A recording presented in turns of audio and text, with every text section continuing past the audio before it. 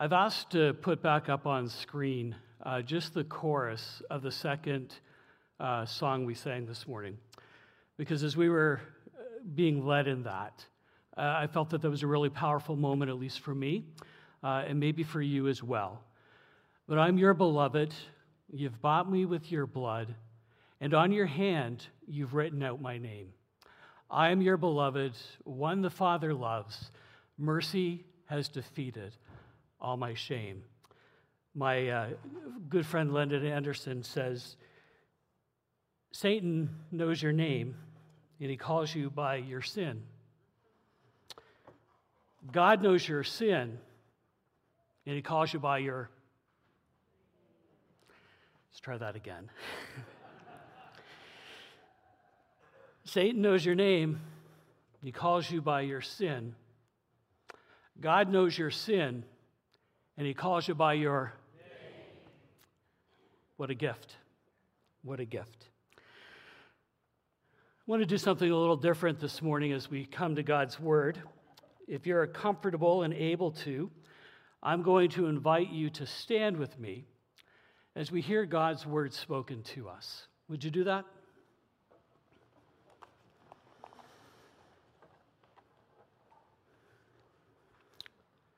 Let's hear the word of the Lord. One day as he was teaching, the Pharisees and teachers of the law, who had come from every village of Galilee and from Judea and Jerusalem, were sitting there. And the power of the Lord was present for him to heal the sick. Some men came carrying a paralytic on a mat and tried to take him into the house to lay him before Jesus. When they could not find a way to do this because of the crowd, they went up on the roof and lowered him on his mat through the tiles into the middle of the crowd, right in front of Jesus. When Jesus saw their faith, he said, "Friend, your sins are forgiven." The Pharisees and the teachers of the law began thinking to themselves, "Who is this fellow who speaks blasphemy? Who can forgive sins but God alone?" Jesus knew what they were thinking and asked, "Why are you thinking these things in your hearts? Which is easier to say, 'Your sins are forgiven,' or to say, 'Get up and walk'? But that you may know that the Son of Man has authority on earth to forgive sins," he says to the paralyzed man, "I tell you, get up, take your mat, and go home." Immediately he stood up in front of them, took up what he had been lying on, and went home, praising God. Everyone was amazed and gave praise to God. They were filled with awe, and they said, "We have seen remarkable things." This is the word of God. Please be seated.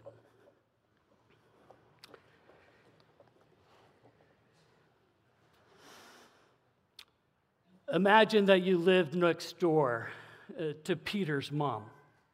You know, Peter, the disciple who went around with Jesus, listening to his teaching and acting as one of his entourage.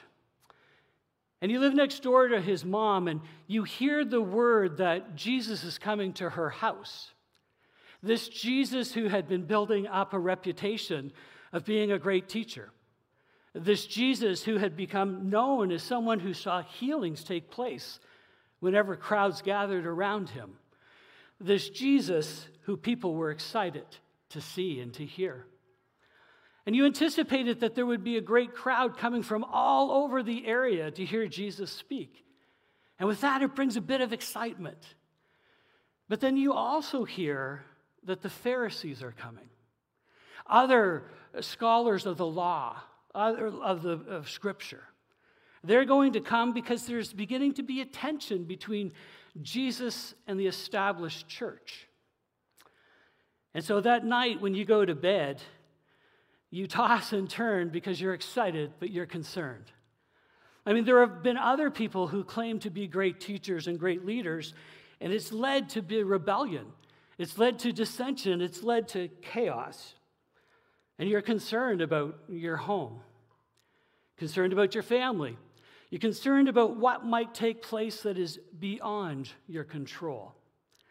And so when you wake the next morning, you're a little unsure of what's to come. You look out and you can see the crowds starting to gather early on that day. Over in this corner, there are friends and family who are gathering to catch up, to tell stories of babies born, of new jobs, of new opportunities. Over on this side, though, there's this tight-knit group of very uptight religious folks. You can tell by their ceremonial robes. And in their conversation, it's not as joyful, it's animated, but it's not happy, as they discuss very intently amongst themselves. And so throughout the morning, the crowd continues to grow and to gather to the point where you begin to think, where are they going to put everybody? But when Jesus finally shows up, the homeowner, Peter's mom, allows everybody to come into the court. And Jesus goes and he's standing underneath a bit of a portico or a bit of a patio. And he's in the shade, away from the sun. And just as he begins to teach, in the very back corner, you begin to see a commotion. And you kind of wonder what's taking place, what's going on. And you begin to see that there are 4 friends carrying a 5th on a makeshift stretcher. It looks like they've just grabbed a mat from the home. And each of them is holding a corner as they struggle to get through and to try to get in. Now, you don't have a great view, and so what you do is you begin to figure that you want to go up to your patio balcony, your rooftop patio, and you go up the staircase and you get out there to be able to look down. And this group of people who have come carrying their friend on the stretcher, they try to push, and you can see them struggling, and they get through the back of the crowd, but they realize there's no way they're going to get to the front. And so they decide there's got to be a better way. And you see them go up the staircase to the patio of the house where Jesus is speaking. And then you see them get down, and they start to take the tiles off of the roof. And they've got a hole open big enough now that they're able to take the body, and they've brought ropes, and they're lowering the body down in front of Jesus. And you're looking and you're wondering, what happens now? See, Jesus has stopped as he's watched the body coming down to the floor. And Jesus is moved. And it's clear that he sees what has gone on with all that the friends have done to get this individual here, all that this individual has endured, that this is a big deal, and that they trust Jesus. You wonder, did he break a leg? And you realize that he can't walk. You realize that he's paralyzed. And as Jesus looks upon him, he's moved in compassion. And he says this. He says, "Friend, your sins are forgiven." Friend, your sins are forgiven. And when he says that, there's a tension that goes through the crowd. You see the heads of the Pharisees snap up, and their eyes go large, because what Jesus has just said is a punishable offense. It's blasphemy. What Jesus has just said equates him with God the Creator. What Jesus has just said pits him saying, I am God's representative here. I have authority. And the Pharisees are starting to think, and you can see it on their faces, their looks contort, and they say, who is this person to forgive sins? Who is this man who speaks blasphemy? And Jesus, seeing their body language and knowing what's in their heart, knowing what they're thinking in their minds, turns to them and he says, what's easier, to say that your sins are forgiven or to get up and walk? I'm sure Jesus gave pause for them to give an answer. But instead of getting an answer, all he gets is red faces staring back at him. No response. So Jesus says and looks at them, so that you may know that the Son of Man has authority on earth to forgive sins. He turns to the paralytic on the ground. I tell you, get up. I tell you, take up your mat. I'm telling you to get up and to go. Can you imagine being in the crowd that day? Would you be holding your breath? Would you be trying to peer around people or to jump up to be able to see what was going to happen? Could this be true? Could this man named Jesus, who claims to be the Son of God, could he actually be and have the power to raise someone up who has been paralyzed? As we hold our breath, he got up. The man jumps up, he rolls up his mat, and he walks away. The man who was carried in on a mat carries his mat out. The man who was let down is lifted up. And Scripture tells us what they saw that day amazed them. And as a result, they praised God. When I come to this passage, there's so much going on. It's like a rock being dropped in the ocean and ripples coming out.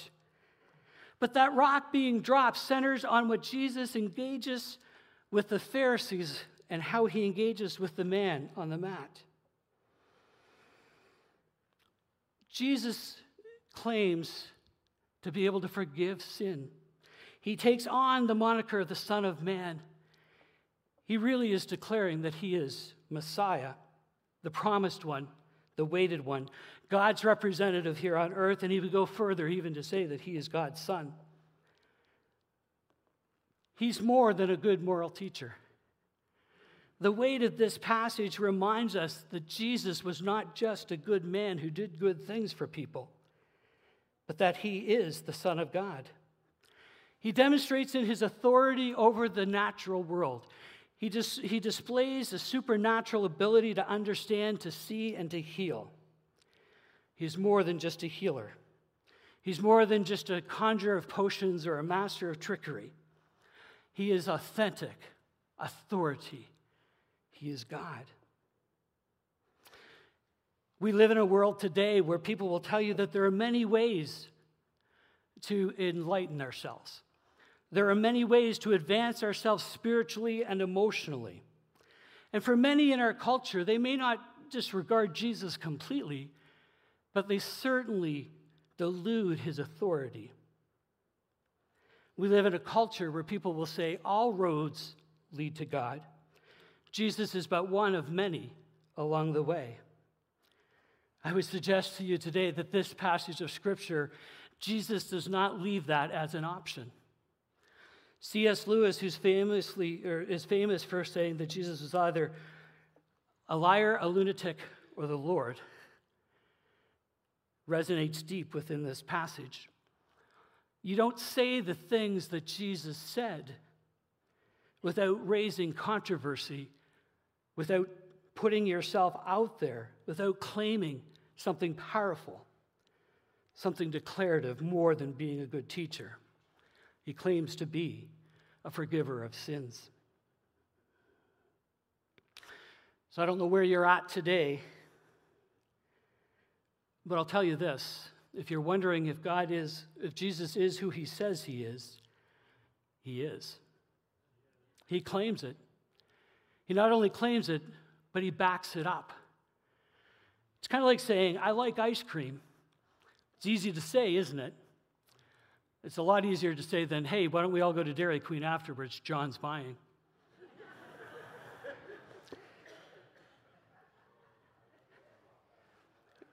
Jesus was either lying, or he was, as C.S. Lewis said, a lunatic, or he truly is the Lord. And in this moment, in that relationship that we see developing on that day, Jesus declares that he is Lord and backs it up in action. the first ripple that I then see that comes out of that is that community is important on the journey. You see, if the paralyzed man had not had friends who would carry him there, he never would have got to Jesus. If the paralyzed man hadn't had family to bring him there, he would have not known forgiveness. If the paralyzed man had not had friends who would fight through the difficult procedure, he would never have had the experience of being healed. And I think for you and I, there's a message here that not only do we need community, we need to be community. Far too often, we as Christians give up on those who we're walking with. We have a conversation about faith one day, and the next day they say, well, I don't want to talk about that anymore. And we just stop talking, period. We give up. It's easy to be silent. It's easy to run away when things get hard. As I was working through this passage, there were people's faces that were coming to me. People who I'm being invited to be into relationship with, into community with, who do not know Jesus. Some of them have slipped away from following Jesus, but we're being called to be community to them. Who's in your life that God may be raising to your mind and to your heart? Someone who needs you to be their community, who needs you to be their stretcher carrier. Maybe it's someone who's far away from God and you know that they're seeking. Maybe it's someone who was close to God, but now they've slipped away and are hiding, avoiding. Whoever it may be, the scripture reminds us community is important on the journey. We need to friends and family to bring us to the feet of Jesus. I had parents who brought me to the feet of Jesus, and I'm so grateful for that. We need to be those who would bring our friends. We need to be their community. The next ripple out for me on this passage, though, is this. We don't always get what we want. Think about being the paralyzed guy. You have gone through an arduous journey of your friends bumping you along on a thin mattress as they wrestled around the streets to get to where the house is. And then when they get to the house, they're jostling through to get to the front, and they're banging into people. And, you know, sometimes you're not the first thought as they're trying to find a way to the front. And then finally, when you get lowered down in front of Jesus, what are you looking for? You're looking for healing. You're looking to be restored. You're looking to get your legs back. You're looking to be able to be healthy.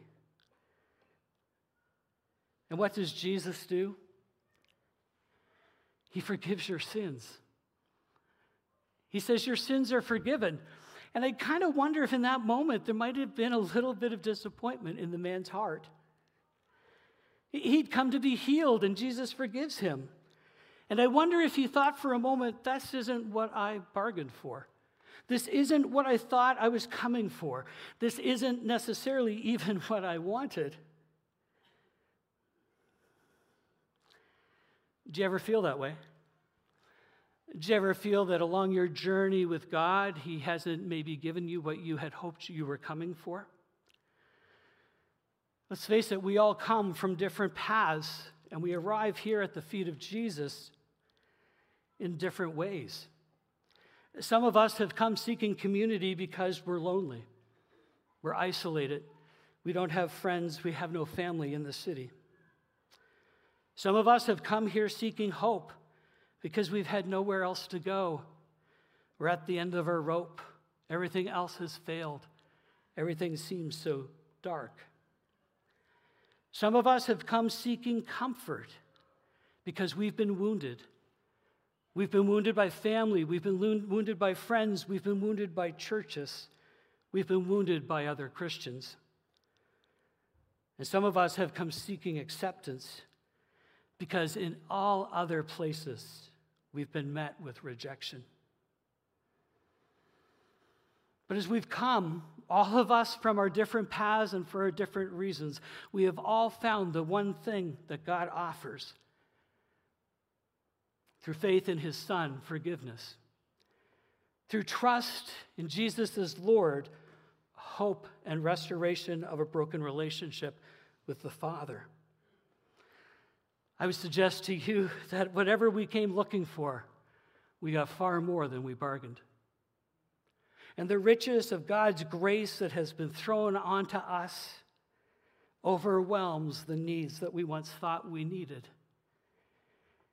And I'm sure as the paralyzed man walked home that day with his friends, I have no doubt that he was ecstatic that he had his legs back.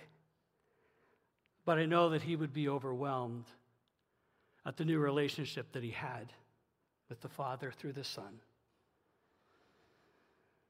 And then the final ripple that comes out of this for me is that forgiveness is always accompanied by action or transformation. What I love about the engagement between Jesus and the paralyzed man is that Jesus didn't leave him paralyzed. Jesus actually says to him, get up. Get up, take up your mat, and go home. Move, get going, act. When Jesus forgives us, when we come into that relationship with him, it is paired with a call of transformation. We see this throughout Scripture. We see it in the woman at the well, or the woman caught in adultery. Go and sin no more, Jesus says. To the blind man that Jesus heals and restores his sight, he tells him to go and wash in the pool. And to the leper who is cleansed of his visible illness, he tells to go and show. Forgiveness brings with it a call to action, a call to be transformed. Our forgiveness of our sin is a call to walk a life that sees our life shaped to the character of Jesus Christ. So what's God inviting us to today?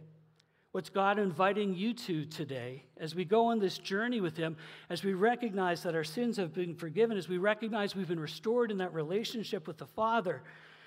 Jesus desires us to move forward in our transformation, in our character fix or change. Forgiveness is that invitation for you and I to be transformed, to live out God's kingdom's values here on earth. So I don't know what you thought you were coming for today, but let me declare these things out of this scripture. Jesus is the Son of God.